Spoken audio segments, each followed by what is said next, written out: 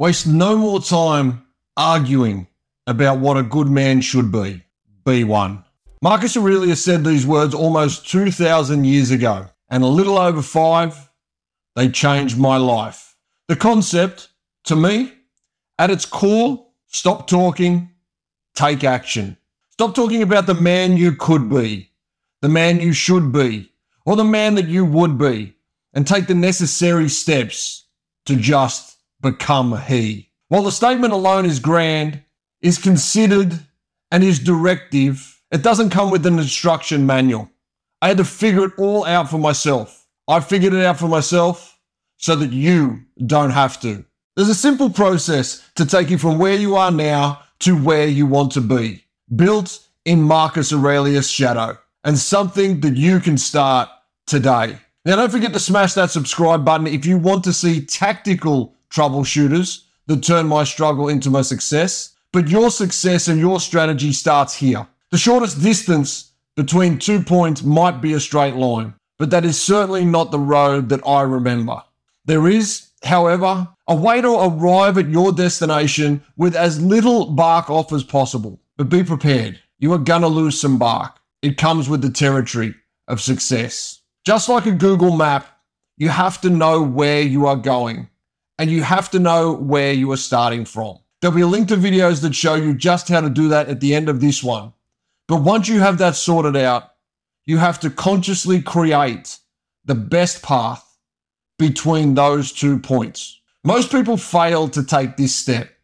They fail to build the process, waiting for all of the information to arrive before they take their first step. Newsflash, you'll never have all the information. Accept up front that there are going to be some roadblocks and there are going to be some barriers. Accept that there will be twists and turns, and accept that at times you may have to backtrack a little. Now, get to work. This is a different type of hard work. Not only plotting, but sticking to a process is the single biggest factor in keeping you stuck right where you are. I became off course, literally off my path, initially because I did not consciously know or consider exactly what that path was. I was generic and general in my process, and there are 180 degrees of directions all heading north in some way. There is a lot of places to get lost in generality. My next struggle was staying on the path that I built, always looking for that wedge that gave me an easy out, a chance to play the victim, or an accidental slip. Each one was just as damaging as the wrong path. There are 2 ways to go about finding your path to success. There's no surprise, there's the easy road, and there's the hard road. I certainly started hard, blind, ill-equipped, purposeless, but determined. Determination without direction is even more damaging. It meant I got deeper down the wrong path quicker. The hard way is most definitely akin to what I imagine the early explorers faced. A road untraveled. A general idea, but rough terrain that required plenty of turning around, swallowing your pride, pain, hope, false hope, and maybe success. Every choice you make could lead you towards your goal, or it could be your last. The hard way felt exactly like that. In fact, the hard way took me 12 years. And after 12 years, I landed right back where I started. No, scratch that. I was further down. I was in debt, relationship breakdowns. I lost my career, my reputation, and in that deep, dark place, none of us want to talk about.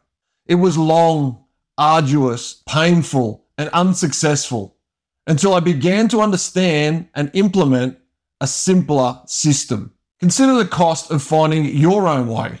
At best, you go round in circles. At worst, you slide all the way down to the foot of the mountain. But yes, there is an easier way. As Tony Robbins says, success leaves clues. As tough as you have it, there is someone who has been where you are. As much as you want it, there is someone who has found a way to achieve it. And as unique as you are, there is someone, perhaps many, who have been exactly where you are and worse and created more success than you can imagine. Find those people. They are experts. They are friends. They are family. They are coaches, mentors, and idols. They are on YouTube, in the paper, and showing up in your social feeds. But be conscious and be clear about those that you choose. No one story will be your direct path. You have to first discover how to learn from unlikely sources. It is a long-held flaw, one common among those who don't live out their purpose. There are elements to your story, yes, that are unique, but continually rejecting success stories and pathways forward because you don't feel connected or you are finding minor discrepancies doesn't hurt anyone but you. When I made this shift in my life, and it's a story I remember vividly to this day, including the exact YouTube video that showed up for me. It was Tony Robbins Saves a Marriage in 8 minutes, by the way. But when I made this shift in my mentality, in my mindset, in discovering the ability to learn from unlikely sources, I no longer had to fly blind. I no longer had to create my own path and find my own way. Although I had made this shift, finally found the easy path, I still had to build a strategy. Even within the easy way, there are 2 ways to go about it. You can still build your own path. I did. I found multiple people, coaches, mentors, books, YouTube videos, podcasts, research, literature, and I went to work. I started to learn everything that I could and began relating other people's struggles to mine, adding other people's strategies for success to my arsenal, and combining elements to create my own process. This version also took some skin off. Not everything that has worked for others will work for you, but you will be a darn sight closer than going it alone. The second way to go about the easy option is to follow the full path of that Tony Robbins quote. Success leaves clues. Go figure out what someone who was successful did and model it. Improve it, but learn their steps. They have knowledge. There are people who have built systems. I call mine mentors and coaches. Some with specific skills and some more general. Some formal and some less so. Some don't even know who they are, but they are people outside my original world. When Einstein talked about needing a new level of thinking to solve our problems, that also means you have to go outside the circle you kept through your struggle if you want to move towards success. People who are impartial, willing to call a spade, and pull you up on your failings. Understand the difference between a needed cuddle and going soft.